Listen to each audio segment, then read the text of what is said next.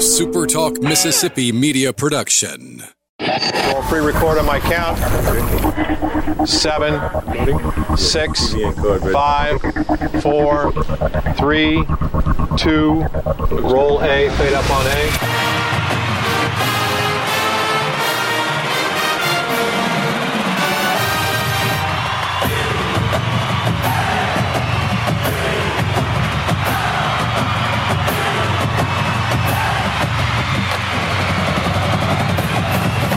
Southern Miss to the top. You're tuned in to the Eagle Hour.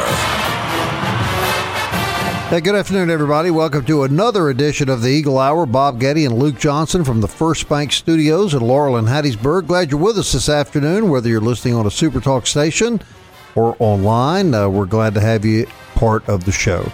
Today's show, first segment, as always, sponsored by our good friends at Dickey's Barbecue Pit, proud supporters of Southern Miss athletics, and, of course, the Eagle Hour. You can enjoy their delicious food. All their restaurants cook it in-house 7 days a week. Right here in Hattiesburg, they're located right next to the mall. Great food 7 days a week. Drive-through, take home. You can now dine back in the restaurant again. And we encourage you to support all of our restaurants in Mississippi, locally owned, of course. And that includes Dickey's Barbecue right here in Hattiesburg. Kelly Sander will be joining us later in the program. Glad to have you with us again this afternoon. Luke, a beautiful day here in Hattiesburg. I hope the same in downtown Laurel.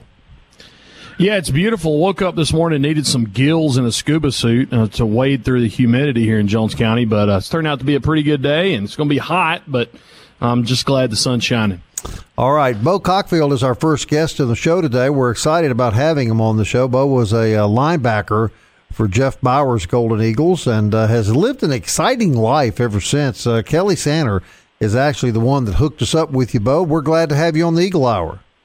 Well, I'm glad. I'm honestly glad to be here.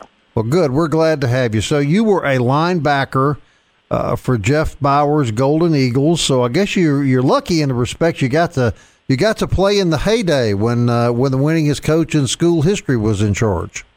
Well, actually, I didn't get to play with Jeff. Jeff was the quarterback at that time. Oh, my mistake. Okay. Well, you go way back then, don't you? I go way back to PW. Okay. Well, we'll scold Kelly Sander for that poor information. I guess you'd be shocked to know that Kelly Sander gave us bad information, right? Well, that's even more interesting. So you knew Jeff Bower, the quarterback, as opposed to Jeff Bower, the head coach. When you were playing with Jeff Bower, could you have ever envisioned that he would lead the program and be considered the greatest coach Southern Miss ever had? No, I honestly did not believe that Jeff was. When I first saw him, he was a small young man. And, of course, we all were young, but he actually came from Wofford. And my high school coach, my senior year in Lake City, he actually left after the football season and went to Wofford as a coach and was part of Jeff Bower's college career there. How about that? Jeff left and came to Southern Miss, and I met him, and we talked about, Bob Ivy, my high school coach. And I said, I don't believe he's big enough. And he proved me wrong. He was a great quarterback. No, he was a very good quarterback. Now, I'm going to ask you this question. Again, you can blame Kelly Sander for this, okay? All right. Kelly said for me to ask you about your recruiting history, that you were a highly recruited kid out of high school, Clemson, South Carolina, Georgia, Southern Miss, and then you took the ACT test. And it was a disaster.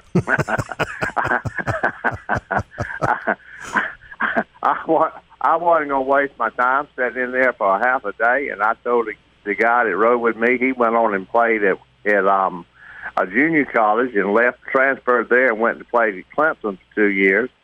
And he was one of my offensive, defensive tackles in high school. And I said, Bill, I'm not sitting in here all day. I'm going to read 100 questions. If I don't know the answer to any of them, I said, I'm done.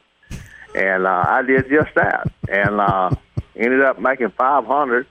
And, of course, I think they give you 400. I'm not sure. But anyhow, I was proud of that. So I got up and left, Luke Johnson, Bo Cockfield. Bo, thanks so much for being on. You played 72 and 73, correct? Yes, sir. So you came in, your first year there was Ray Guy's senior year. I was a punter for the Golden Eagles, and whenever you punt for the Golden Eagles, there's always one guy that's literally in front of everything you do. Playing with him, what do you remember about Ray Guy and just overall the athlete that he was? Gosh, no. Listen, I've seen some great ones in my time, but Ray is probably the greatest athlete all around I have ever seen in my life. From basketball to golf, I mean, when he played in the Pro-Am at the Magnolia Classic down there, he shot a 300 par. It's unreal, the talent that guy had. And intramural sports, we played softball and all like that with the intramural sports. Ray scored 30 points in a basketball game. And then his baseball, talent that he had, a pitcher had a 105-mile-an-hour fastball. I mean, he was probably the most talented athlete I have ever seen. And what's sad is he could probably go out there and do it right now. That's how amazing it still is. You played for P.W. Underwood, and when when I played for Coach Bauer, we would get reminders about Coach Underwood. He would come out, and Coach Underwood sometimes during two-a-days would give us a speech. Proper preparation prevents poor performance. He was just a football guy and a football coach in every sense of the word, it seems. Well, PW was, he was really kind of old school kind of guy. It was rough, tough. The more you bled, the better you're supposed to play. He was that kind of guy, and I didn't believe in some of the things that we did, but we had to do it. I mean, he was the coach, and you got to respect your coach, but there were some of the things that I didn't believe in. But listen, we did it anyhow. It's kind of like your father. Whenever he said no, and he meant no, and then when he told you to do something, you did it. He was a real sweetheart, right? Real gentle with all you guys. Oh yeah. Oh Lord, I could hear his voice in my sleep at night.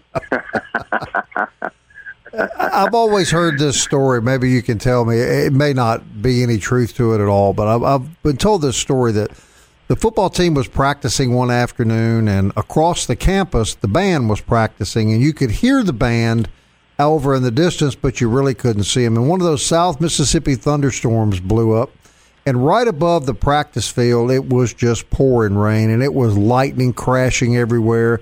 And someone told PW that for the safety of the players, he should get them off the field. And his comment was, well, I'll be damned if the football players are going to leave the field as long as I can hear the band. And he made the football team stay there under the lightning storm because the band across the campus, not under the lightning storm at the moment, was still practicing. Does that sound like a true story to you? It's very well possible. I don't remember it, but it's very well possible. I know we were coming back from Utah one night. We landed in Texas, and I don't know whether we just landed there to refuel or something, but anyhow, we were in Texas, and we sat on the runway forever. Finally, we were getting restless. They sent out and got food for us, and then what we actually were waiting on, there was a tornado that was coming through Hattiesburg out near the airport, and we were waiting on that to pass. And I'd be daggone if PW didn't tell them to take off. And I'll never forget, I was sitting with Gary Roberts, one of the other linebackers, and he was paranoid about flying anyhow. And that plane was like a yo-yo coming in. I mean, it was up, down, sideways. And I mean, we were looking out the window trying to see lights, to see how we were off the ground. And all of a sudden, I said, Gary, what do you see? And time as I said that, the plane touched down, I thought Gary was going to have a heart attack. Just a minute left in this segment. We're going to ask you to hold over because I want to talk to you about another part of your life. But in the last 60 seconds of this segment, how did you end up actually at Southern Miss, Bo? Coach Frank Howard, he called me up one night and asked me to, was I still interested in playing because I had been, shot down by, Georgia, Clemson, South Carolina, all like that because of my SAT score. And I told him, yeah. And he said, listen, he said, I know a school in Hattiesburg, Mississippi called Southern Miss. You may not be heard of it, but he said it's a fine school. And he said, if you're interested, here's the number. And I called him and sent him some film, and the rest is history. Right. Great decision, I'm going to guess, on your part, too. Yep. I enjoyed it down there. I had some wonderful friends that we still stay in touch. John Sawyer, Gary Roberts, Steve Hill, Brad Bowman, and 2 of them from Tennessee and 2 of them from Baton Rouge, Louisiana. All right, we're talking to Bo Cockfield, former linebacker for the Southern Miss Golden Eagles, who went on in his life, according to Kelly, to be a crew member in an Indy race car organization. So we want to talk to him about that exciting aspect of his life as the Eagle Hour continues with Bo Cockfield. We'll be right back.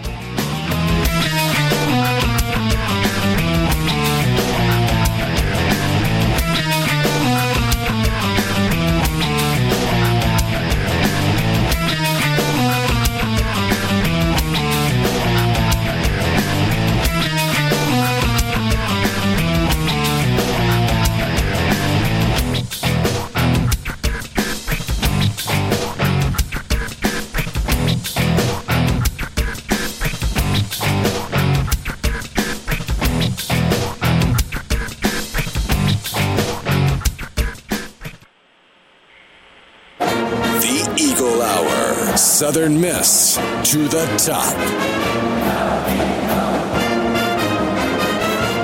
Welcome back. Wednesday edition of the Eagle Hour. Glad you're with us. Bob and Luke from the First Bank Studios in Laurel and Hattiesburg. Kelly will be joining us in the second half of the show. We're talking to Bo Cockfield, former linebacker for P.W. Underwood's Southern Miss Golden Eagles. This segment sponsored by Campus Bookmart, campusbookmart.net, proud supporters of the show and, of course, the university.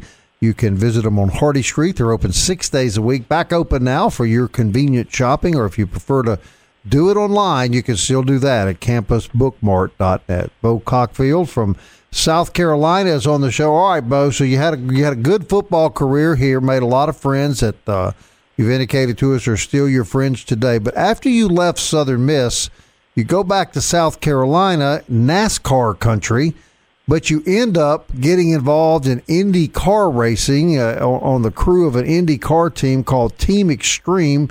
Boy, that seems like a long shot. How did that happen? It was like a dream, you know. My cousin, he had already, always, wanted to race. That was a fantasy of his, was to own a race team, and by gosh, he did it, and he decided he was going into Indy racing because the NASCAR was, so much money and so, competitive. Just couldn't get in NASCAR, so he went into Indy racing, and he asked me, did I want to be a part of it? And I said, yeah. And I'll never forget the first race I went to, had on that fire suit and was in that pit. I thought I was at the Super Bowl. It was unbelievable exciting. Right. What did you do on the crew? I did multiple things. To start out with, I was the flagman, and anyhow, when the car would come into the pit, you drop the flag down so the car knows exactly where to stop, and he'll be running 50 mile an hour, and they can put that nose of that car on that flag, and you don't even hardly see it bump it. And I did that for a year, and then they put me on the starter. I was in charge of the starter and the right rear tire. And as they came in the pit and changed tires, I had to have the starter ready in case the car stalled. And if it stalled, I would hand it across the wall, and it weighed probably about 50 pounds. I would hand it across the wall to one of the pit crews that was over there changing tires, and they would start the car, and it would be on its way. And then I had to get the tire out of the way, the right rear. I had to get it out of the way, where they would have room to maneuver around the car. Mm-hmm. And all of this is done just as quickly as it can be humanly done, correct? 6 seconds. 6 seconds, is that right? 6 seconds. Look at it. That car comes in, gets 4 tires and 20 gallons of fuel in 6 seconds. That's just incredible, isn't it? That's crazy. Yes, it is. And here you are in the middle, though. You're doing this when you're living in the middle of NASCAR as the king in South Carolina, correct? Yeah. Look here. Old Cale Yarber was rolling back then. Mm-hmm. And he actually was our next door neighbor at Lake Marion. Mm-hmm. Well, you gave Luke and I during the break an astonishing figure of what it cost back in that day to get involved in NASCAR racing. Can you tell our listeners that? Oh, listen, back in the middle of the 90s, just for a hood decal, and like if you wanted to put your logo on the hood of NASCAR, it was about $9 million just for the hood decal. Crazy money. All right, Luke, get back in here. Bo, when you talk about being down there on the pit crew, we were joking yesterday about if your level, the cars just go by in a blur, and that's NASCAR, and that's close to 200 miles an hour. Indy cars get up 230, 250. On the straightaways, they can 225. About as fast as I've seen them go, but I would imagine now that they can probably bump 230. In the midst of a race, I'm sorry, go ahead. You just wouldn't believe the friends that I met in this thing here. Yeah, it was unreal. Bob Becker, he was the senior vice president of Smith Transporting, who had a sponsor with us and furnished two big semi-tractors, trailer trucks to pull our race cars from race to race. And Bob was just a super nice guy, and we still in touch today as we talk. Racing is one of those things, exactly what you just said. People don't think about it as much as they do. There's always a fraternity in every single sport, if you're part of the same company or the same car or the same team. But outside of that, too, I would assume it's the same. It's the same in racing. There's friendships and bonds that go down the years because of the common the common theme of the track itself. Well, you listen. I was with the race team about a little bit more than at that time than I was with my family. So you do a lot of traveling with these guys. We would race on Saturdays, and I would leave South Carolina on Wednesdays. I would fly wherever we were racing at. When I got there, we had a lot of things we had to do. We had to set up the hospitality, trailer and stuff like that, and get everything ready, out in the garage for, to work on the car. You were just constantly busy, and when dark come, you were glad to go home. I go to that motel room, and it started over the next day. And listen, just the tire bill. The tire bill for any race car, just one car, would probably max $30,000. So it takes a lot of money. It takes a tremendous amount of money. An engine, $240,000 for an engine, and it may run an hour, and it might not run that hour. I've seen them blow up within 5 or 6 laps. How about that? So to this day, you remain an IndyCar fan, I'm sure. In your years with the Indy circuit, did you run into Southern Miss people ever, Bo? So yeah. I bumped in. As a matter of fact, we had an old boy that played. He didn't play at Southern Miss, but he played at Penn State. And anyhow, he went on and played in the NFL, and he was a huge dude. And we had trouble with the car one day in the pit, and it wouldn't stay running, and they decided they were going to push it and crank it. And I can't remember what his name was, but he jumped out there, and he was huge. He must have weighed 275, and he was pushing that car. Looked like it was about 20 miles an hour.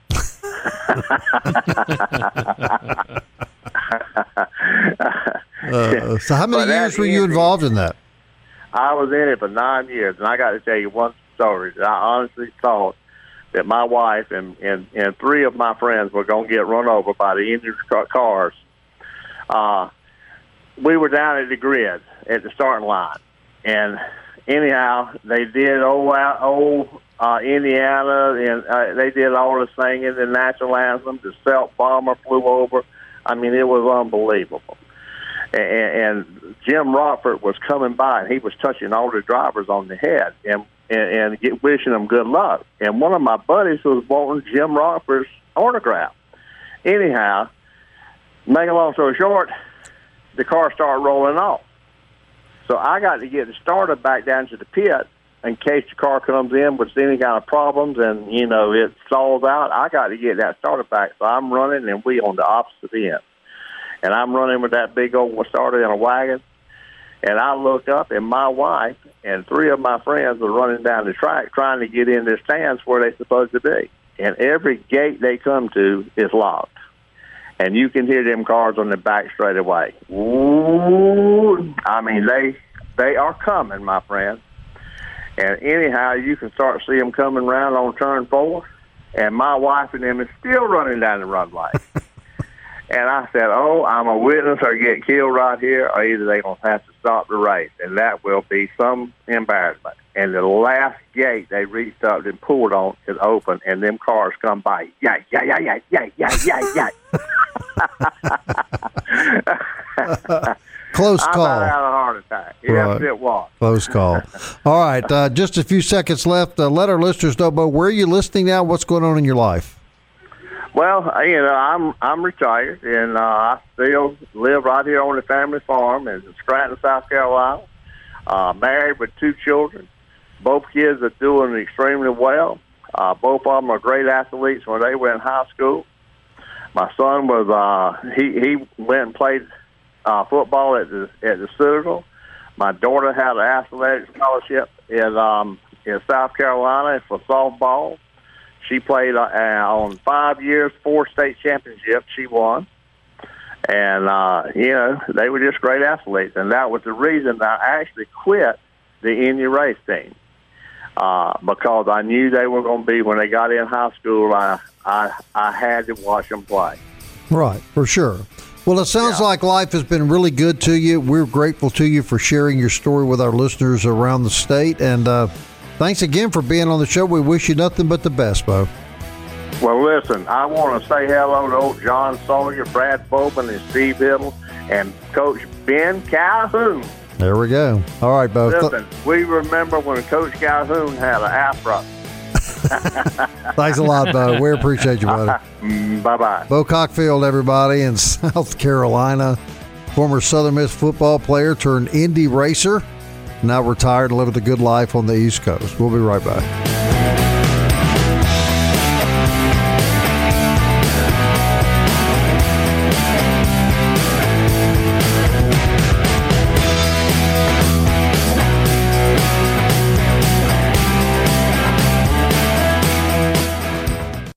You're tuned in to the Eagle Hour. The Eagle Hour. Southern Miss to the top.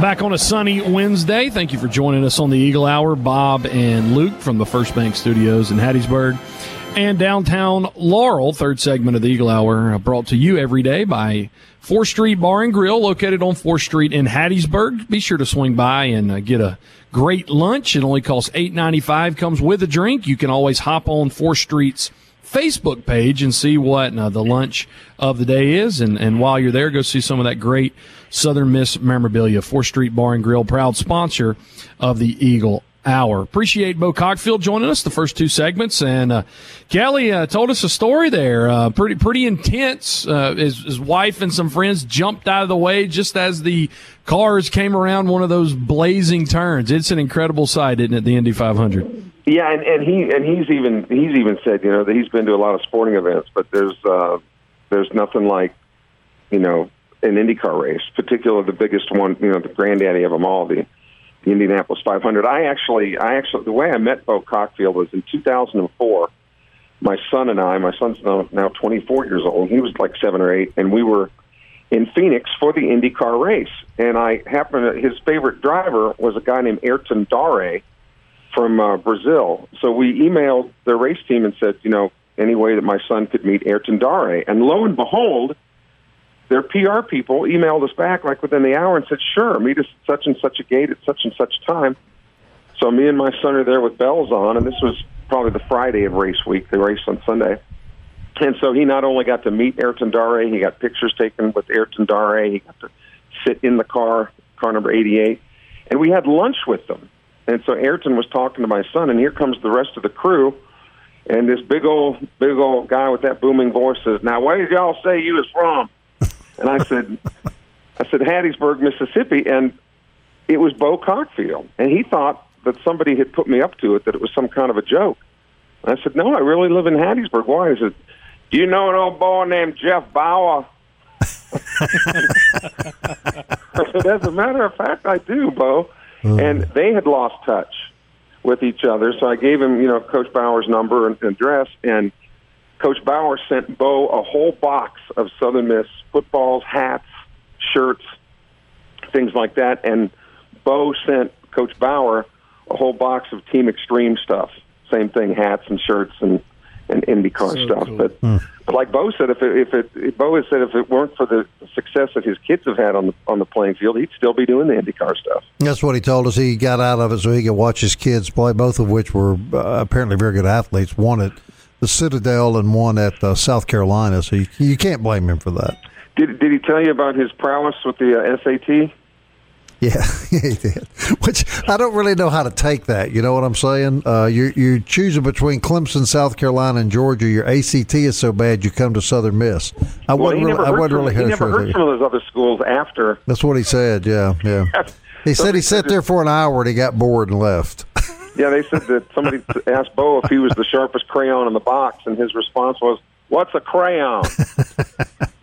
Well, it was a great interview. We appreciate that. All right, now, guys, we've talked a lot about what are colleges going to do about football this fall, and I ran across something today I thought you guys would find interesting. University of Nebraska and Ohio State. Now, first of all, Nebraska, guys, listen to this, has sold out every home game since 1962, and 93% of the tickets they sell every year are season ticket renewals.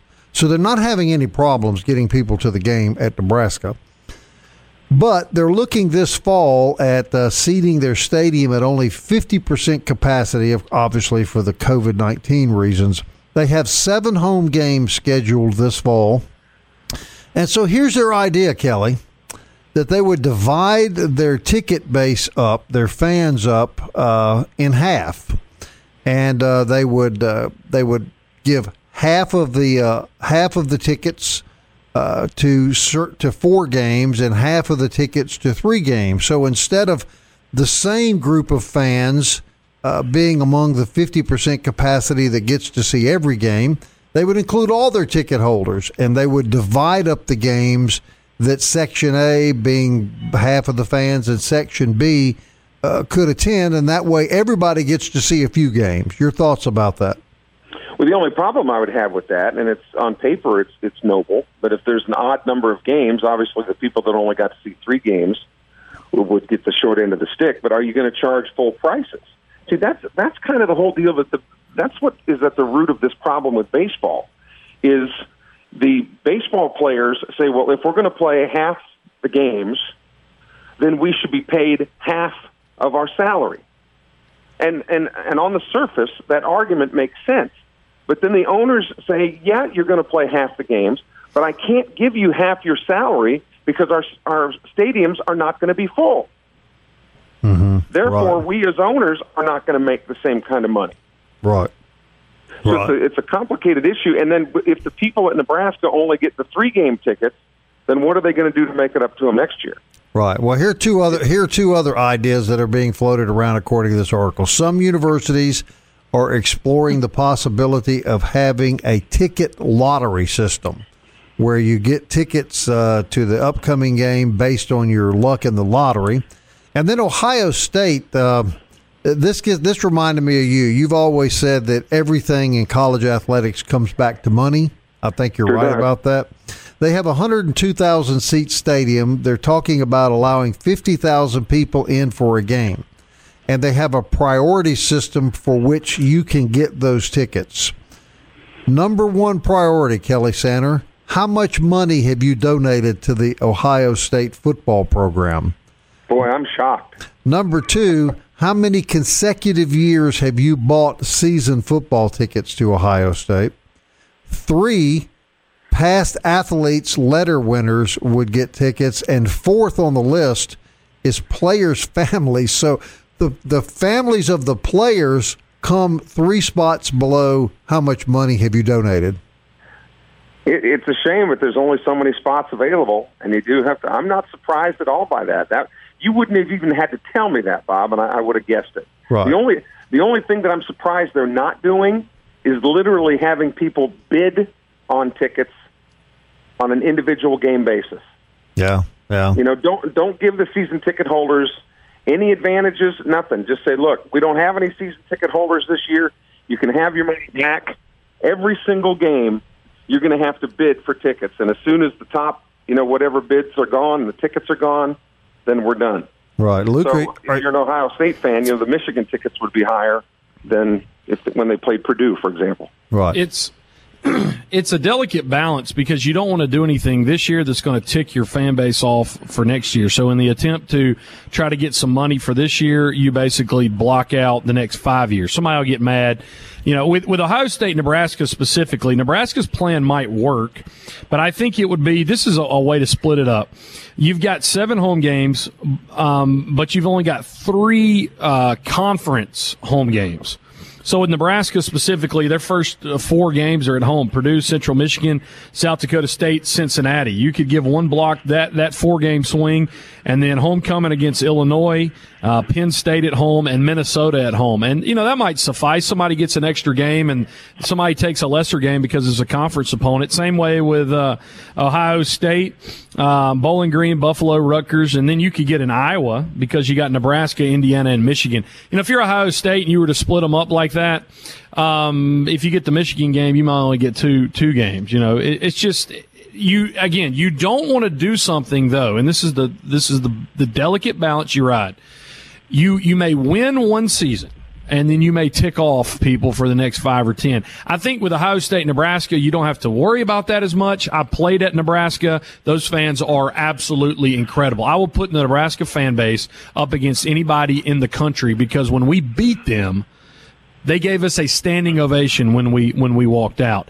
Programs in the group of 5 are going to have to be far more delicate than the Power 5 will be, not to alienate the fan base this year. Well, how about Nebraska? They haven't been very good in the last few years, but they sell out every home game sold out at Nebraska since 1962. You weren't even alive, Luke Johnson. You were. I was. Kelly was. Yeah. Yeah, but Kelly, you weren't alive in 1962, were you? Yeah, I was alive in 60. Are you kidding? I was almost ready for my nom number, in the draft. But have you ever you're been confusing to him again. He doesn't understand what you're talking about, Kelly. No, that's right. There was a thing called a draft back in the day, Luke. Anyway, right. And it wasn't tonight's Major League Baseball draft, by the way. It wasn't the same draft, I can tell you that. No, for sure. Have you guys ever been to Lincoln, Nebraska? Oh, you talk about selling things out. You think we have nothing to do down here. Well, I'll tell you what, buddy, you can't argue about the loyalty of their fan base, can you? No. Sold out every game. And, Luke, I'm assuming they've got a pretty big stadium. They do, but it's surprisingly not as big. When we were there, it was like mid-70s. They may have expanded a little bit. But most of it goes from like the 20s around in the horseshoe. So the volume compacts. It doesn't expand like west to west. It's north to south, and it just makes it a bowling cauldron. It's incredible. Yeah, I do remember well the game you're talking about and the way Nebraska fans reacted. Nothing but high class, clearly, at the University of Nebraska. All right, Jack Duggan sent me some good information, guys, on Major League drafts and how Southern Miss has played into that. We'll go over that and some other stuff when the Eagle Hour wraps up.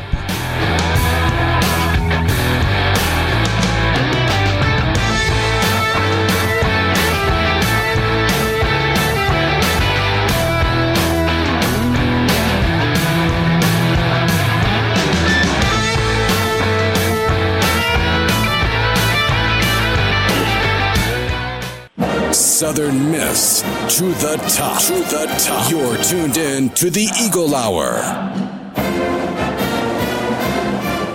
Back on a Wednesday, Toyota of Hattiesburg brings you the fourth segment of the Eagle Hour every single day. You can also check them out online, ToyotaHattiesburg.com. Proud sponsor of the Eagle Hour. Bob and Luke from Laurel and Hattiesburg in the First Bank Studios. Go see the Perfect 10, Reggie Collier, and all of our great friends, Daniel Stewart and the whole gang at First Bank for all your financial needs. Great people.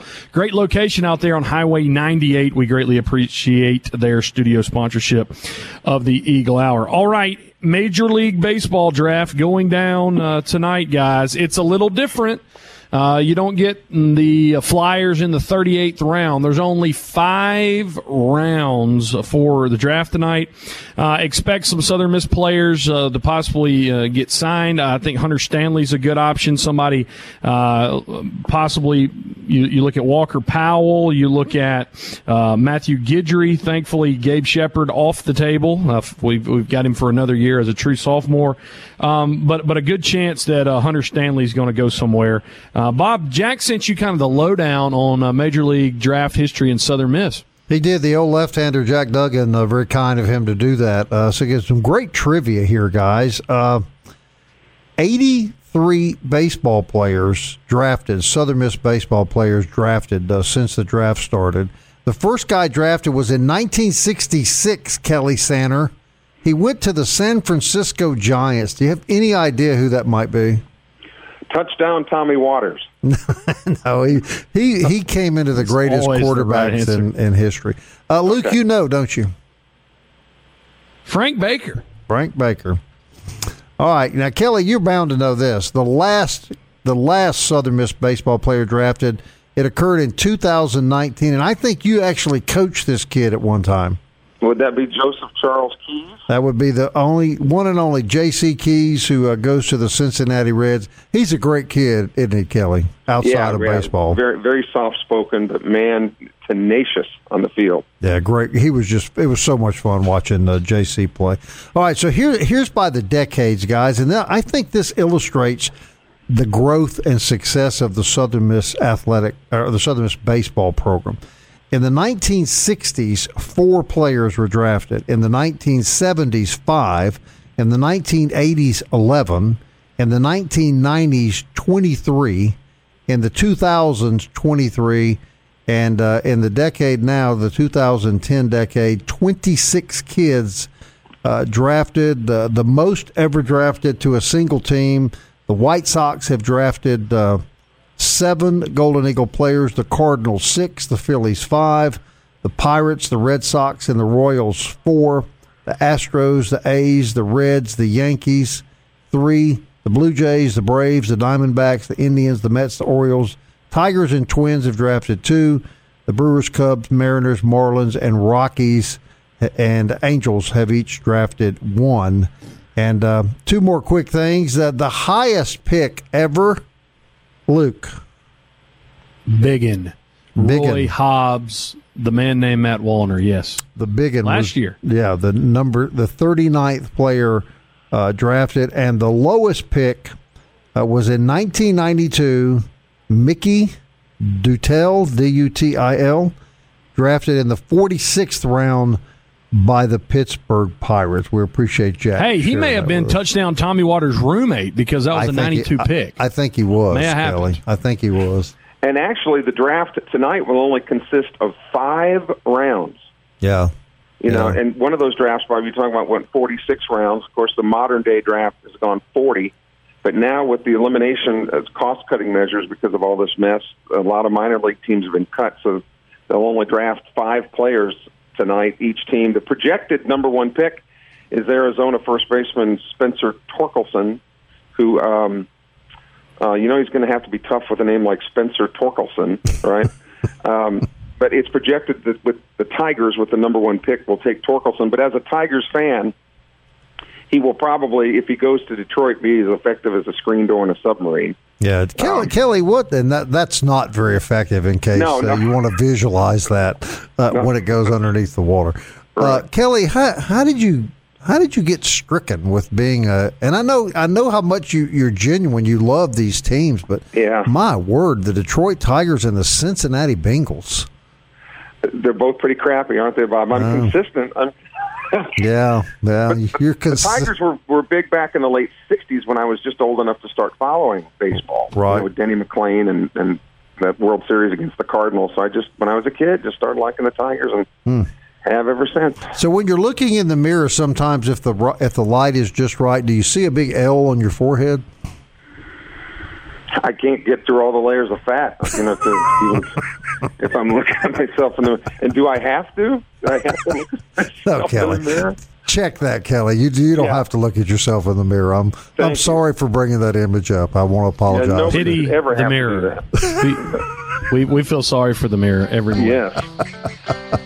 Nobody should have. So, good. Am I right, guys? Real quickly, it's good that the team is not going to be rated by the Major League draft tonight, right? Yeah, that's the good thing for college teams is they're going to be able to keep most of their players. Right. All right. I want to thank Bo Cockfield for joining us. Thank you, Kelly, for setting that up for us. And, of course, we always enjoy your input in the show. We'll be back tomorrow at 1 o'clock, everybody. Until then, Southern Miss. To the top. Sipping into the future. I want to fly like an eagle to the sea. Fly like an eagle, let my spirit carry me. I want to fly like an eagle till I'm free. I go through the revolution. A SuperTalk Mississippi media production.